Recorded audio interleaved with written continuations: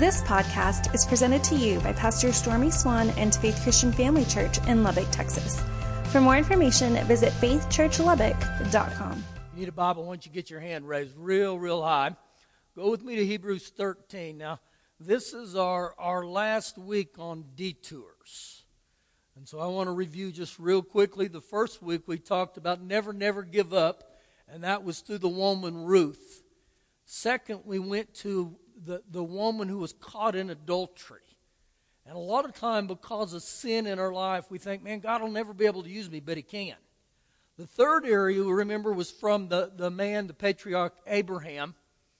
And Abraham figured out, I can't do things on my timetable. That God has an appointed time for everything. And 2 weeks ago, we were on forgiveness. That I must learn to walk in forgiveness. If not, it keeps me detoured. Last week, we were on honor. And so this week, we are going to close with loyalty. And it's a big deal. It's a big deal to me. I think the older I get, the more I really value loyalty. But you're going to find in the Scriptures today, it's a big deal to God. Now go to Hebrews 13, and if you're not there yet, let me just say this. You'll see at the end of the service, next week we're starting a new series called The End. And so if heaven is for real, what about hell? So you don't want to miss the next few Sundays also. But today we're on loyalty. Hebrews 13, verse 5.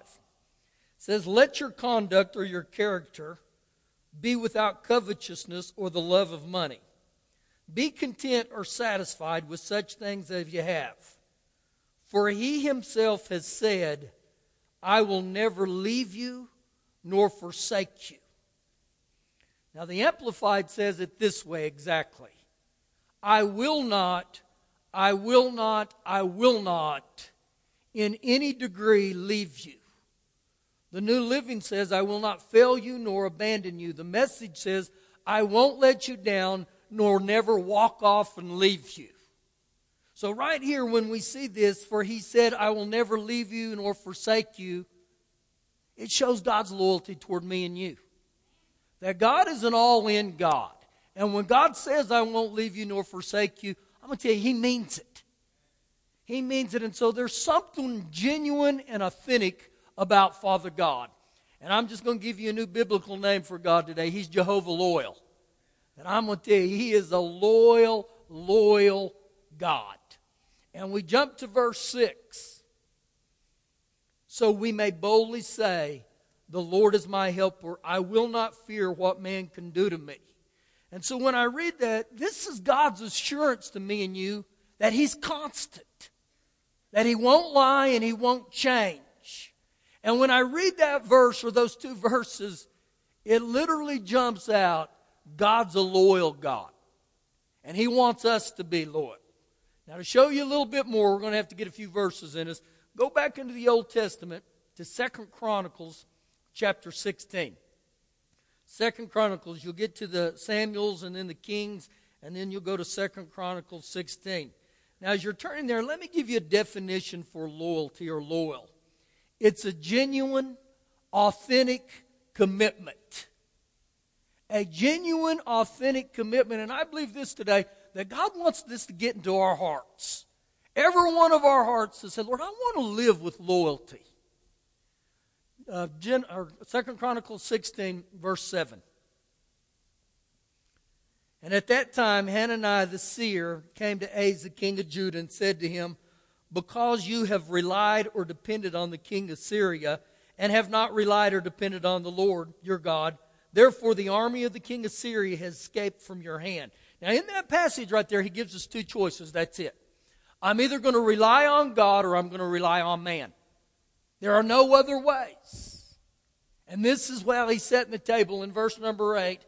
Were the Ethiopians and the Lubim not a huge army with very many chariots and horsemen? Yet, because you relied on the Lord, He delivered them into your hand.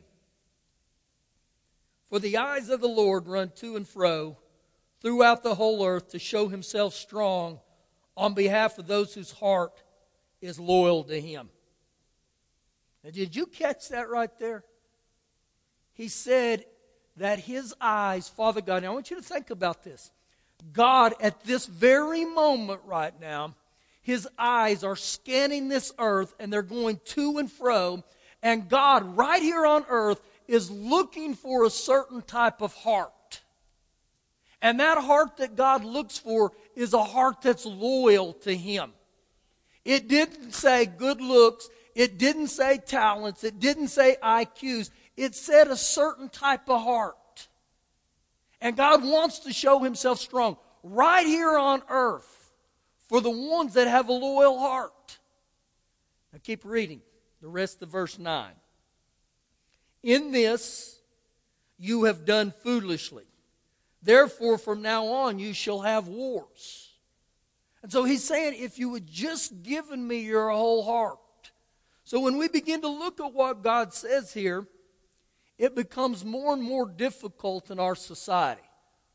Loyalty has diminished and diminished. Now I want you to think just for a minute. This may identify your life. I would willing to bet to say your parents or your grandparents for sure. Most people way back when they started working, they would work at the same job their entire life. Almost always. Now I'm not saying it's wrong to have another job. I worked with a guy that had worked for the company I did for 42 years, his only job he ever had. But the average time a person is employed at a job right now in our country is 2 years. 2 years. And I believe for the most part, the reason people leave those jobs to go to another job is almost always because of money. Or the pasture's greener. Or I'm running from issues or problems. We see it in professional sports. Man, when you think back into the 60s and 70s, you remember Roger Staubach? He was once a cowboy, always a cowboy. Well, now in pro sports, they're hardly ever with the same team their full career. And if we're not careful, the lack of loyalty begins to show up in our lives. In many situations, in many occasions, also even in church. I see people that go from church to church to church to church. And there's something that happens when we just begin to serve God with a loyal heart. And I believe it's important that we begin to see these things, that God wants us to do some loyalty in our lives. He wants to live with loyalty. Now go with me to Proverbs 17. I got to show you another verse in here. Proverbs 17. Now as you're turning there, let me use loyalty even in a marriage covenant. That if one member of the marriage covenant becomes unloyal or unfaithful, or let's just use the word cheat, the marriage suffers. It hurts the marriage, it weakens the marriage, and ultimately it can destroy the marriage. And see, this is the same way that Father God, I believe, looks at it, because God isn't into dating, God's into being married. And when God gives us a covenant vow, understand this with Father God, He's not going to change. When God says, I will never leave you nor forsake you, He means it. Proverbs 17, verse 17. A friend or a companion loves at all times. He's constant. Now listen what the New Living says for that. It says, a friend is always loyal. A friend is always loyal. The second part of verse 17, and a brother is born for adversity. A brother is born in times of affliction. A brother is born to help in time of need or trouble. And so I think we're safe to say here, a friend is always loyal, but loyalty is proven in adversity. So what that means is you find out who's really with you when times are tough. And even in the video with Forrest Gump, those are what we could call foxhole experiences.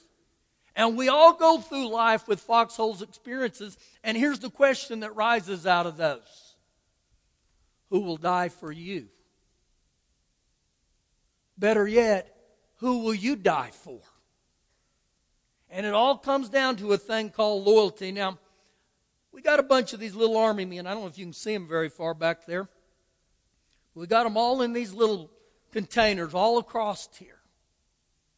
And at the end of the service today, you're welcome to take you a bunch. If you want to go home and play army, that's fine. But the real meaning for these is I don't care if you make a necklace. I don't care if you tape them on the dash of your car. Put them on your desk. I believe on a daily basis that every time we see this, you know what it says? I want to live loyal today, Father God. If your heart is scanning this earth for people that are loyal, then I want to live loyal. I want to understand what loyalty is. And it's found throughout the Bible. So go with me back to your left to 1 Samuel chapter 16.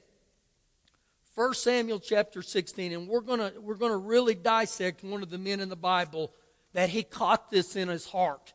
And so when we read this, the secret to a happy life is to give yourself away.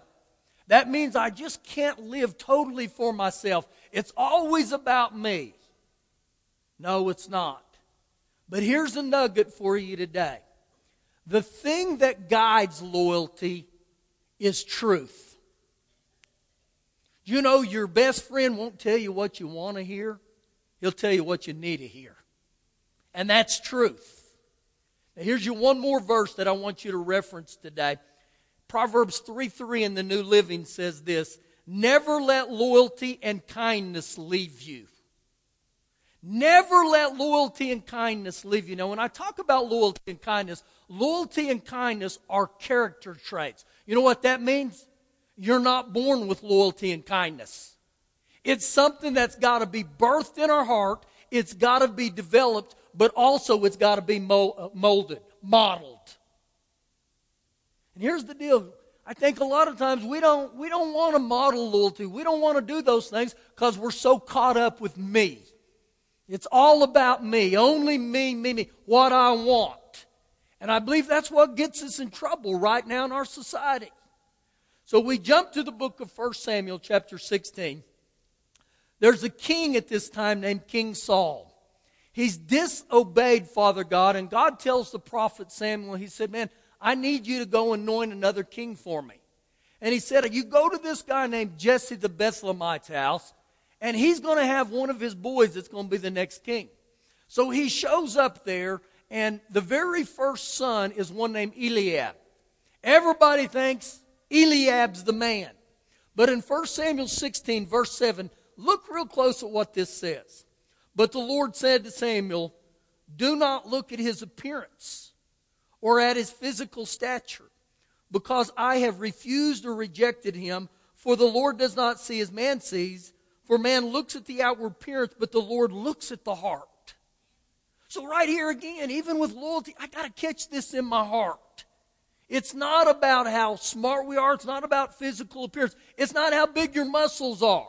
It's not how many pull-ups you can do. It's not if you can bench press 250 10 times. God's looking for a specific heart. So Samuel goes from son to son to son to son of Jesse's, and he's gone through 7 of them. And none of them are it. So we pick up 1 Samuel 16, verse 11. And Samuel said to Jesse, are all the young men here? Then he said, there remains yet the youngest. And there he is, keeping the sheep. He's a little pipsqueak. There he is, just out there keeping the sheep. It's almost like he's saying, you don't want to interview him. Keep reading. And Samuel said to Jesse, send and bring him, for we will not sit down till he comes here. So he sent and brought him in. Now he was ruddy with bright eyes and good looking. And the Lord said, arise, anoint him, for this is the one. Now a lot of times when I've read this before, the word ruddy meant he was fair skinned. Some translations literally say he was red-headed. I believe he was maybe been red-headed with little freckles on his face. But last week in studying this, I found a completely different word for ruddy. It said he was warlike. In other words, he was brave. He was courageous. And when it talked about his eyes were bright, it said his eyes were eyes of kindness. And he was good looking. So I want you to put all this together with this guy named David. He was a warrior, but yet he was kind. He had a heart to love people and to be good to people. And so right here he goes ahead, and you see in verse 13 what takes place. Then Samuel took the horn of oil and anointed him in the midst of his brothers, and the Spirit of the Lord came upon David from that day forward. So Samuel arose and went to Ramah. Now, David here is anointed to be the next king. But Saul legally is still the king. Saul is legally still in charge. And so a lot of times when we have something that's spoken over us or prophesied over us, we get the thought that means right now. But it wasn't the case here. It was years down the line before David would walk in this. Now, after this takes place, check out what begins to shape in verse 14. But the Spirit of the Lord departed from Saul, and a distressing spirit from the Lord troubled him. And Saul's servant said to him, surely a distressing spirit from God is troubling you. Let our master now command your servants who are before you to seek out a man who is a skillful player on the harp. And it shall be that he will play it with his hand when the distressing spirit from God is upon you, and you shall be well. There's power in worship, guys. There's power in music. That's why when the spirit of heaviness comes on you, man, you begin to praise God. Not because I feel like it, but because I'm going to look to you, Father God. I want to hang out with you today. I want to be in your presence. Verse 17.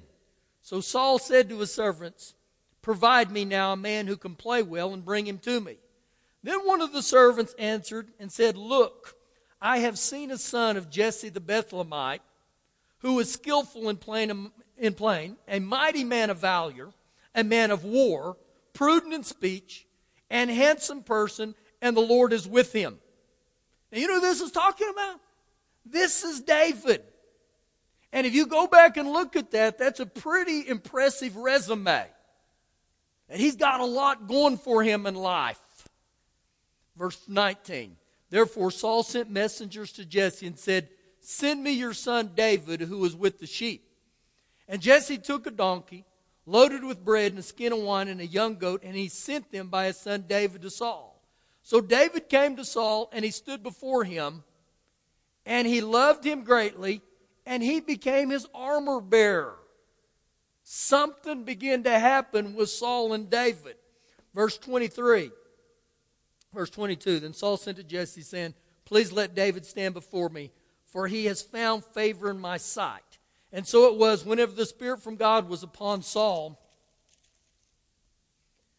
that David would begin to play the harp with his hand. Then Saul would become refreshed and well, and the distressing spirit would depart from him. So here's what began to take place here. Here's this young guy named David, who it's his job to take care of the sheep. In that time span, he kills a lion and he kills a bear. He becomes anointed as the next king. After this, he becomes Saul's armor bearer. Then he goes out and he kills Goliath. His fame is beginning to really rise. Next, he marries Saul's daughter named Michal. But not long after that, King Saul becomes jealous of David. And he literally, on multiple occasions, tries to kill David, even though he was his armor bearer. Now, here's a thought for you. If you knew someone was going to try to kill you, what do you think you would do? I can probably give you an idea of what every one of us. I said, you know what, we better kill him before he kills me. But David doesn't do this. Turn over a couple pages to 1 Samuel 26. 1 Samuel 26. So think about here. Here you have King Saul, and you've got the next anointed King David. David is literally running for his life right now. Verse 1. Now the Ziphites came to Saul at Geba, saying, is David not hiding in the hill of Hachilah opposite of Jezreel? So really, they rat him off. They betrayed David right here, and they tell King Saul, he's here. Then Saul arose and went down to the wilderness of Ziph, having 3,000 chosen men of Israel with him to seek David in the wilderness. And Saul encamped in the hill of Hachilah, which opposite of Jezreel, by the road. But David stayed in the wilderness and saw that Saul had come after him in the wilderness. David therefore sent out spies and understood that Saul had indeed come. So David arose, came to the place where Saul had encamped, and David saw the place where Saul lay, and Abner the son of Ner, the commander of his army. Now Saul lay within the camp with the people encamped all around him. So I got to tell you what's going on here more and more. This guy named Abner is his general. So Saul and Abner, they bunked down one night. Now remember in verse 2, it said there were 3,000 men with him. So think about this. There's 3,000 men that are circled around Saul. Wouldn't be very easy to get to him. So we pick back up in verse 6. Then David answered and said to Ahimelech the Hittite and to Abishai the son of Zeruiah, brother of Joab, saying, who will go down with me to Saul in the camp? And Abishai said, I will go down with you. Now you know what he's saying? Who's going to be courageous? Who's going to be brave? And remember, you find out who your friend is when? In adversity.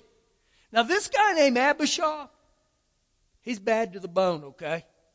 He is literally a trained killer. He enjoys killing. That's what he did. He was the one in one setting, he killed 300 men with a spear. So it wasn't hard for him to volunteer. He's like, I'm in, I'm your boy. Verse number 7. So David and Abishai came to the people by night, and there Saul lay sleeping within the camp, with a spear stuck in the ground by his head, and Abner and the people lay all around him. Then Abishai said to David, God has delivered your enemy into your hand this day. You hear what he said? He said, look, God has set your enemy right here in your hand to this day. In other words, kill him before he kills you. And so we put ourselves in this story right here. And you'd probably say, man, we better get him before he wakes up. Let's kill him. Take place what goes on here. Now therefore, this is Abishai saying, please, pretty please, with sugar all over it, let me strike him at once with the spear, right to the earth, and I will not have to strike him a second time. Now he wouldn't. This wasn't a joke. I mean, when he talked about killing him, that's what he meant. I'll kill him. I'll kill him like that. Verse 9. But David said to Abishai, do not destroy him. For who can stretch out his hand against the Lord's anointed and be guiltless? So David right here makes a moral decision to live by God's word and God's truth. And you know what he's saying? I will not murder him. So we jump back to what I said earlier. Loyalty is always guided by truth. And David said, I won't kill him.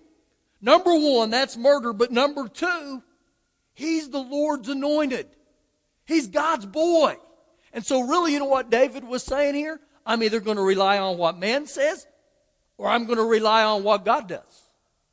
Verse 10. David said furthermore, as the Lord lives, the Lord shall strike him. Or his day shall come to die, or he shall go out to the battle and perish. The Lord forbid that I should stretch out my hand against the Lord's anointed. But please take now the spear and the jug of water that are by his head, and let us go. So first of all, he says to Abishai, please take the spear and the jug, and let's get out of here.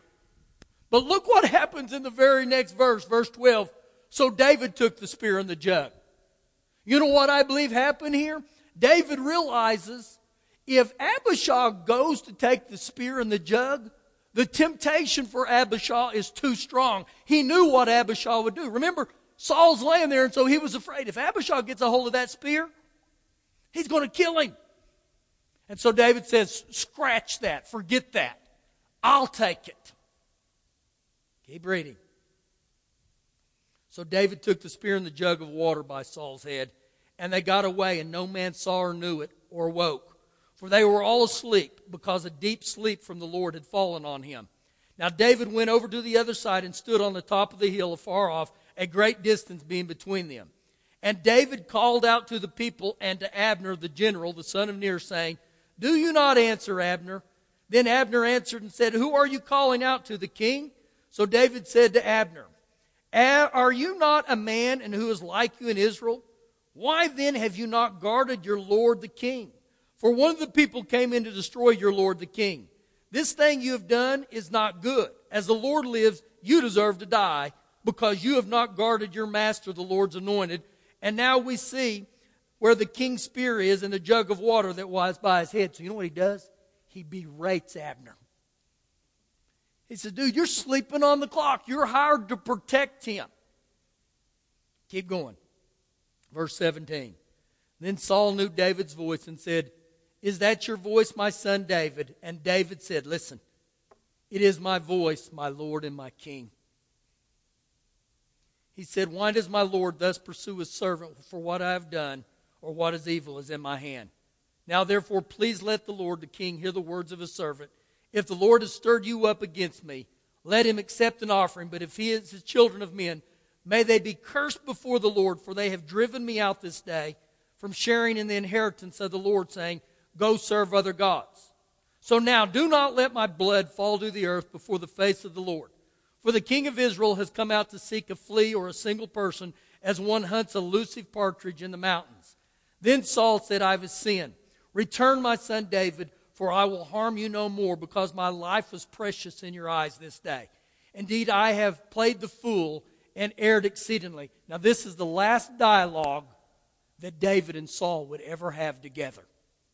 This was it. Now I'm going to skip verse 22. Jump with me to verse 23. My Lord repay every man for his righteousness and his faithfulness. I want you to understand what he just said. My Lord repay, how many? Every man for his righteousness and his faithfulness. Listen what the New Living says for that verse right there.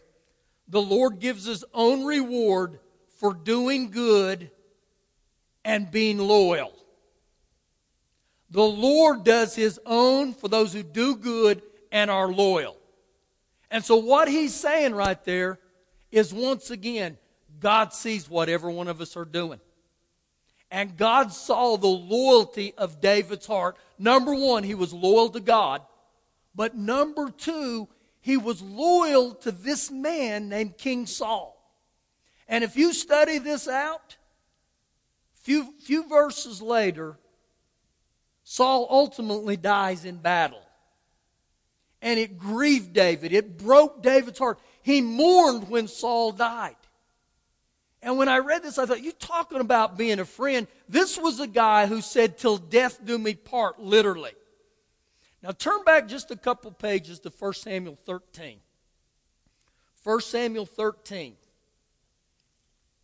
And we're going to tie some of this together here for you, where you begin to see that loyalty and friends are a big deal to God. If it's a big deal to God, it ought to be a big deal to us. Verse 14. 1 Samuel 13, 14. But now your kingdom shall not continue. The Lord has sought for himself a man after his own heart. This was before the Lord ever chose David. And he said, the Lord has sought for himself a man after his own heart. Well, what's the heart of God? Well, we jump back to 2 Chronicles 16:9. The eyes of the Lord go to and fro across the earth, looking to show himself strong on behalf of those whose hearts are loyal to him. So when I read this right here and I see the Lord is wanting one, or sought for himself a man after his own heart, when his eyes were going to and fro across the earth, something happened where his eyes locked into King David. And there must have been some loyalty in King David's heart. And I believe not only was David loyal to King Saul, I believe David was loyal to his father. He was loyal to his brothers. He was loyal when he was keeping sheep. And God began to notice a certain type of heart. And so I go back and I look at David. He was loyal to God, but he was also loyal to Saul. I begin to see a pattern throughout the Bible of great men and women in the Bible. And almost every instant, you'll begin to see how they were loyal to God, but they were loyal to another human being. The woman named Ruth.